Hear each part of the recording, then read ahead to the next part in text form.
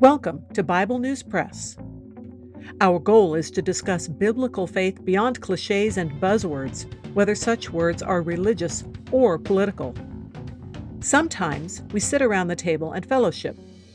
Sometimes we do a little time travel. It is all part of our journey with our Abba Father, who has given us the key to life. We do it with Jesus, and we do it together. Welcome.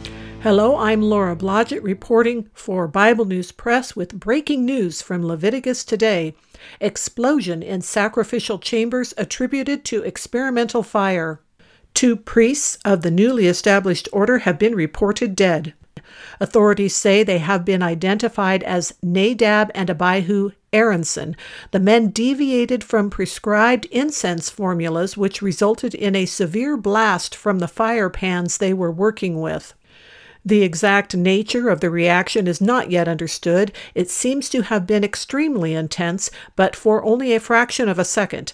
The surrounding area was completely untouched. In fact, the clothing of the dead priests was not noticeably affected.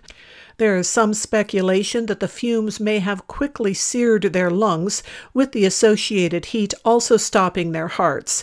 The 2 younger brothers of the dead men have remained on duty. They have received strict instructions to keep the sacrificial proceedings going.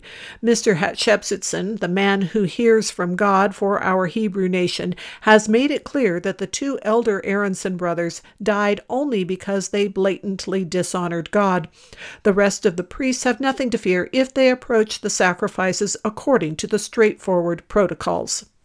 That is the Bible News Press segment for today, but not the end of our journey.